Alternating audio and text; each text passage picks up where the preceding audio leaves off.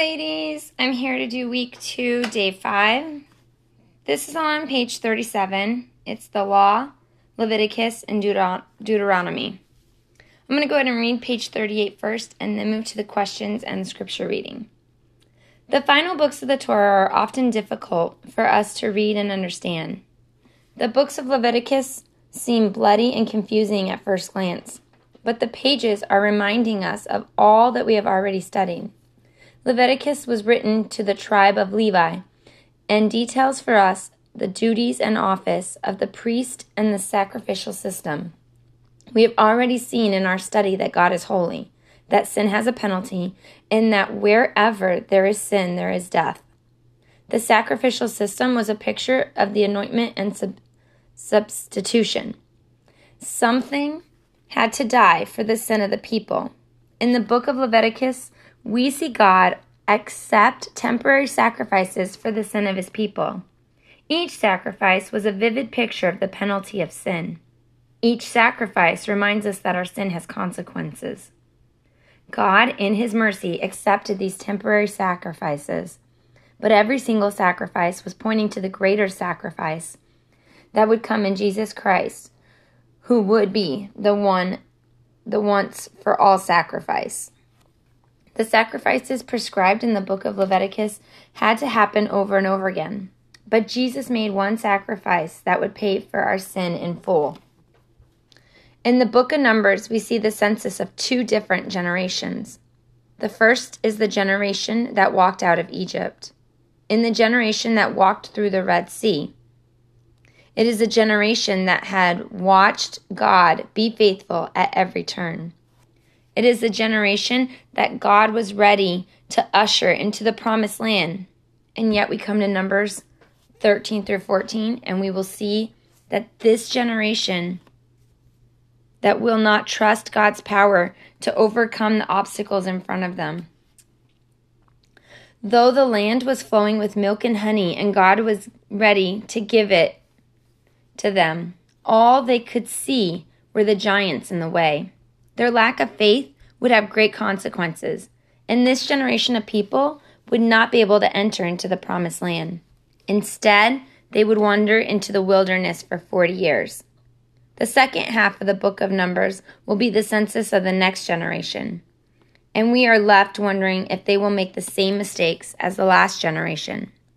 The people had been faithful, but God had never for a moment forgotten that unconditional promise made to Abraham in Genesis 12.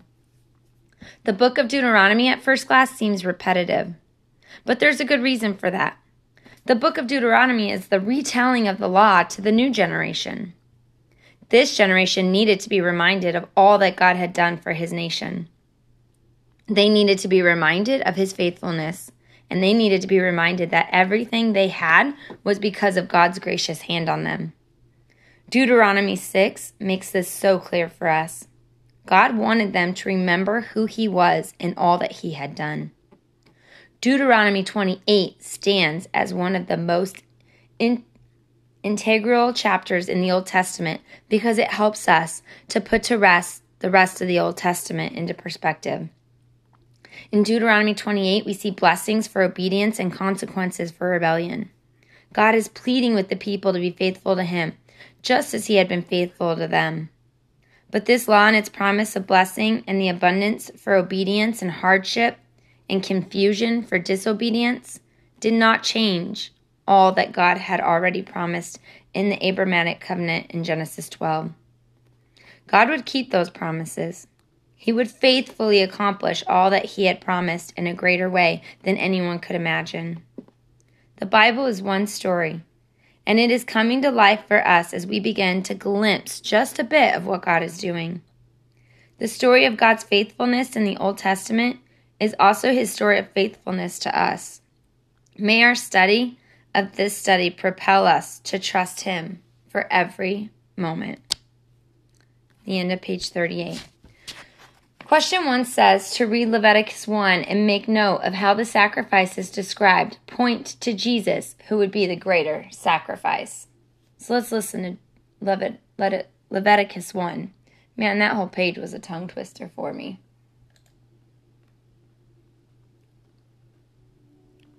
book of Leviticus, chapter 1. The Lord called to Moses and spoke to him from the tent of meeting. He said, "Speak to the Israelites and say to them, when anyone among you brings an offering to the Lord, bring as your offering an animal from either the herd or the flock. If the offering is a burnt offering from the herd, you are to offer a male without defect. You must present it at the entrance to the tent of meeting, so that it will be acceptable to the Lord. You are to lay your hand on the head of the burnt offering, and it will be accepted on your behalf to make atonement for you. You are to slaughter the young bull before the Lord, and then Aaron's sons, the priest, shall bring the blood and splash it against the sides of the altar at the entrance to the tent of meeting. You are to skin the burnt offering and cut it into pieces.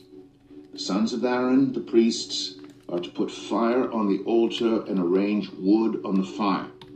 Then Aaron's sons, the priests, shall arrange the pieces, including the head and the fat, on the wood that is burning on the altar. You are to wash the internal organs and the legs with water, and the priest is to burn all of it on the altar. It is a burnt offering, a food offering, an aroma pleasing to the Lord. If the offering is a burnt offering from the flock, from either the sheep or the goats, you are to offer a male without defect. You are to slaughter it on the north side of the altar before the Lord, and Aaron's sons, the priests, shall splash its blood against the sides of the altar. You are to cut it into pieces, and the priest shall arrange them, including the head and the fat, on the wood that is burning on the altar. You are to wash the internal organs and the legs with water, and the priest is to bring all of them and burn them on the altar. It is a burnt offering, a food offering, an aroma pleasing to the Lord. If the offering to the Lord is a burnt offering of birds, you are to offer a dove or a young pigeon. The priest shall bring it to the altar, wring off the head, and burn it on the altar. Its blood shall be drained out on the side of the altar. He is to remove the crop and the feathers and throw them down east of the altar where the ashes are. He shall tear it open by the wings, not dividing it completely, and then the priest shall burn it on the wood that is burning on the altar. It is a burnt offering, a food offering, an aroma pleasing to the Lord." Okay. Woo. Now I get why it started by saying that it seems confusing and bloody at first glance, because that sounds bloody. All right, the next question in Numbers 13 through 14, we look on as the people who have been surrounded by God's faithfulness choose not to trust him. It seems so shocking, and yet we are prone to do the same thing. Remembering God's faithfulness in the past helps us to trust him for the future. Write down a few ways that God has been faithful to you. So the beginning of that question said in Numbers 13 through 14, we look at the people. So we're going to listen to 13 and 14. Numbers 13. The Lord said to Moses, "Send some men to explore the land of Canaan, which I am giving to the Israelites. From each ancestral tribe send one of its leaders." So at the Lord's command, Moses sent them out from the desert of Paran. All of them were leaders of the Israelites. These are their names. From the tribe of Reuben, Shammua, son of Zakur. From the tribe of Simeon, Shaphat, son of Ori. From the tribe of Judah, Caleb, son of Jephunneh. From the tribe of Issachar, Igal, son of Joseph. From the tribe of Ephraim, Hoshea, son of Nun. From the tribe of Benjamin, Paltai, son of Raphu. From the tribe of Zebulun, Gadiel, son of Sodai. From the tribe of Manasseh, the tribe of Joseph, Gadai, son of Susai. From the tribe of Dan, Amiel, son of Gemalli. From the tribe of Asher, Sethur, son of Michael. From the tribe of Naphtali, Nabai, son of Vophsi. From the tribe of Gad, Geuel, son of Machi. These are the names of the men Moses sent to explore the land. Moses gave Hoshea, son of Nun, the name Joshua. When Moses sent them to explore Canaan, he said, "Go up through the Negev and into the hill country. See what the land is like, and whether the people who live there are strong or weak, few or many. What kind of land do they live in? Is it good or bad? What kind of towns do they live in? Are they unwalled or fortified? How is the soil? Is it fertile or poor? Are there trees in it or not? "Do your best to bring back some of the fruit of the land." It was the season for the first ripe grapes. So they went up and explored the land from the desert of Zin as far as Rehob, toward Lebo Hamath. They went up through the Negev and came to Hebron, where Ahiman, Sheshai, and Talmai, the descendants of Anak, lived. Hebron had been built 7 years before Zoan in Egypt. When they reached the valley of Eshcol, they cut off a branch bearing a single cluster of grapes. 2 of them carried it on a pole between them, along with some pomegranates and figs. That place was called the Valley of Eshcol because of the cluster of grapes the Israelites cut off there.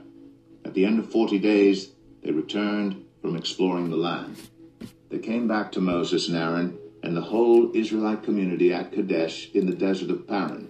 There they reported to them and to the whole assembly and showed them the fruit of the land. They gave Moses this account: "We went into the land to which you sent us, and it does flow with milk and honey. Here is its fruit. But the people who live there are powerful, and the cities are fortified and very large. We even saw descendants of Anak there. The Amalekites live in the Negev. The Hittites, Jebusites, and Amorites live in the hill country, and the Canaanites live near the sea and along the Jordan." Then Caleb silenced the people before Moses and said, "We should go up and take possession of the land, for we can certainly do it." But the men who had gone up with him said, "We can't attack those people. They are stronger than we are." And they spread among the Israelites a bad report about the land they had explored. They said, "The land we explored devours those living in it. All the people we saw there are of great size. We saw the Nephilim there, the descendants of Anak, come from the Nephilim. We seemed like grasshoppers in our own eyes, and we looked the same to them." Numbers 14. That night all the members of the community raised their voices and wept aloud. All the Israelites grumbled against Moses and Aaron, and the whole assembly said to them, "If only we had died in Egypt or in this wilderness. Why is the Lord bringing us to this land only to let us fall by the sword? Our wives and children will be taken as plunder. Wouldn't it be better for us to go back to Egypt?" And they said to each other, "We should choose a leader and go back to Egypt." Then Moses and Aaron fell face down in front of the whole Israelite assembly gathered there. Joshua son of Nun and Caleb son of Jephunneh, who were among those who had explored the land, tore their clothes and said to the entire Israelite assembly, "The land we passed through and explored is exceedingly good. If the Lord is pleased with us, he will lead us into that land, a land flowing with milk and honey, and will give it to us. Only do not rebel against the Lord, and do not be afraid of the people of the land, because we will devour them. Their protection is gone, but the Lord is with us. Do not be afraid of them." But the whole assembly talked about stoning them. Then the glory of the Lord appeared at the tent of meeting to all the Israelites. The Lord said to Moses, "How long will these people treat me with contempt? How long will they refuse to believe in me, in spite of all the signs I have performed among them? I will strike them down with a plague and destroy them, but I will make you into a nation greater and stronger than they." Moses said to the Lord, "Then the Egyptians will hear about it. By your power you brought these people up from among them, and they will tell the inhabitants of this land about it. They have already heard that you, Lord, are with these people, and that you, Lord, have been seen face to face, that your cloud stays over them, and that you go before them in a pillar of cloud by day and a pillar of fire by night. If you put all these people to death, leaving none alive, the nations who have heard this report about you will say, 'The Lord was not able to bring these people into the land he promised them on oath, so he slaughtered them in the wilderness.' Now may the Lord's strength be displayed, just as you have declared. The Lord is slow to anger, abounding in love, and forgiving sin and rebellion. Yet he does not leave the guilty unpunished. He punishes the children for the sin of the parents to the 3rd and 4th generation. In accordance with your great love, forgive the sin of these people, just as you have pardoned them from the time they left Egypt until now."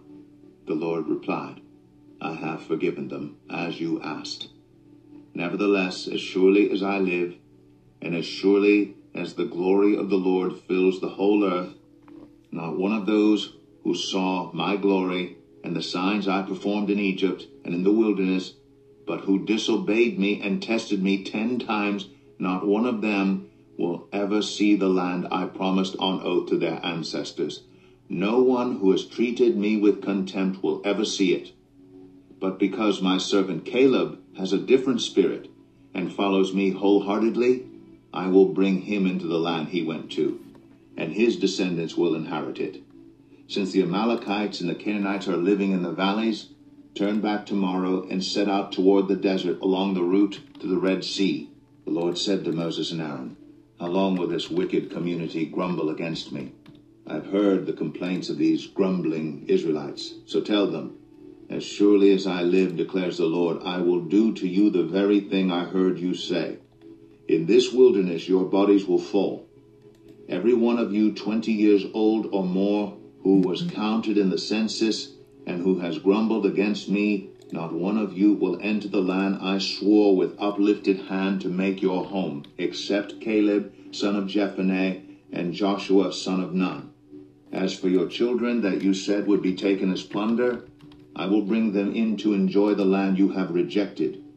But as for you, your bodies will fall in this wilderness. Your children will be shepherds here for 40 years, suffering for your unfaithfulness until the last of your bodies lies in the wilderness. For 40 years, 1 year, for each of the 40 days you explored the land, you will suffer for your sins and know what it is like to have me against you. I, the Lord, have spoken, and I will surely do these things to this whole wicked community, which has banded together against me. They will meet their end in this wilderness. Here they will die. So the men Moses had sent to explore the land, who returned and made the whole community grumble against him by spreading a bad report about it. These men who were responsible for spreading the bad report about the land were struck down and died of a plague before the Lord. Of the men who went to explore the land, only Joshua son of Nun and Caleb son of Jephunneh survived. When Moses reported this to all the Israelites, they mourned bitterly. Early the next morning, they set out for the highest point in the hill country, saying, now we are ready to go up to the land the Lord promised. Surely we have sinned. But Moses said, why are you disobeying the Lord's command? This will not succeed. Do not go up, because the Lord is not with you. You will be defeated by your enemies. For the Amalekites and the Canaanites will face you there. Because you have turned away from the Lord, he will not be with you, and you will fall by the sword. Nevertheless, in their presumption, they went up toward the highest point in the hill country, though neither Moses nor the ark of the Lord's covenant moved from the camp. Then the Amalekites and the Canaanites who lived in that hill country came down and attacked them and beat them down all the way to Hormah. Oh boy, that was long. So that was Numbers 13 through 14. But just as you listen to that, go ahead and ponder question number 2 and write down some things or ways God has been faithful to you. Last question on page 39 says, Deuteronomy 6 speaks of God's word being in our heart and on our lips. How can you make these things a reality in your own life? So Deuteronomy 6 is not as long. It says, love the Lord your God. These are the commandments, decrees, and laws the Lord your God directed me to teach you to observe in the land that you are crossing the Jordan to possess, so that you, your children, and their children after may fear the Lord your God as long as you live by keeping all his decrees and commands that I give you, and so that you may enjoy long life. Hear, Israel, and be careful to obey, so that it may go well with you, and that you may increase greatly in a land flowing with milk and honey, just as the Lord your God of your ancestors promised you. Hear, O Israel, the Lord our God, the Lord is one. Love the Lord your God with all your heart, and with all your soul, and with all your strength. These commandments that I give you today are to be on your hearts. Impress them on your children. Talk about them when you sit at home and when you walk along the road, when you lie down and when you get up. Tie them as symbols on your hands and bind them on your foreheads. Write them on the doorframes of your houses and on your gates. when the Lord your God brings you into the land he swore to your fathers, to Abraham, to Isaac, and Jacob, to give you a land with large flourishing cities you did not build, houses filled with all kinds of good things you did not provide, wells you did not dig, and vineyards and olive groves you did not plant. Then when you eat and are satisfied, be careful that you do not forget the Lord, who brought you out of Egypt, out of the land of slavery. Fear the Lord your God, serve him only, and take your oaths in his name. Do not follow other gods, the gods of people around you, for the Lord your God is among you, is a jealous God, and his anger will burn against you. He will destroy you from the face of the land. Do not put the Lord your God to test, as you did. Be sure to keep the commands of the Lord your God and the stipulations and decrees he has given you. Do what is right and good in the Lord's sight, so that it may go well with you, and you may go and take the good land the Lord promised on the oath of your ancestors, trusting out all your enemies before, as the Lord said. In the future, when your son asks you, what is the meaning of the stipulations, decrees, and the law the Lord our God has commanded you? Tell him, we were slaves of the Pharaoh in Egypt, but the Lord brought us out of Egypt with a mighty hand. Before our eyes, the Lord sent signs and wonders, great and terrible, on Egypt and the Pharaoh and his whole household. But he brought us out from there to bring us in and give us the land he promised in the oath to our ancestors. The Lord commanded us to obey all the decrees and to fear our God, so that we might always prosper and be kept alive, as in this case today. And we must be careful to obey all the law before the Lord our God, as he had commanded us in the righteousness. So speaking of that, God's word should be in our hearts and our lips. How can we make these a reality in our life? Thanks for doing week 2 with me. See you next week.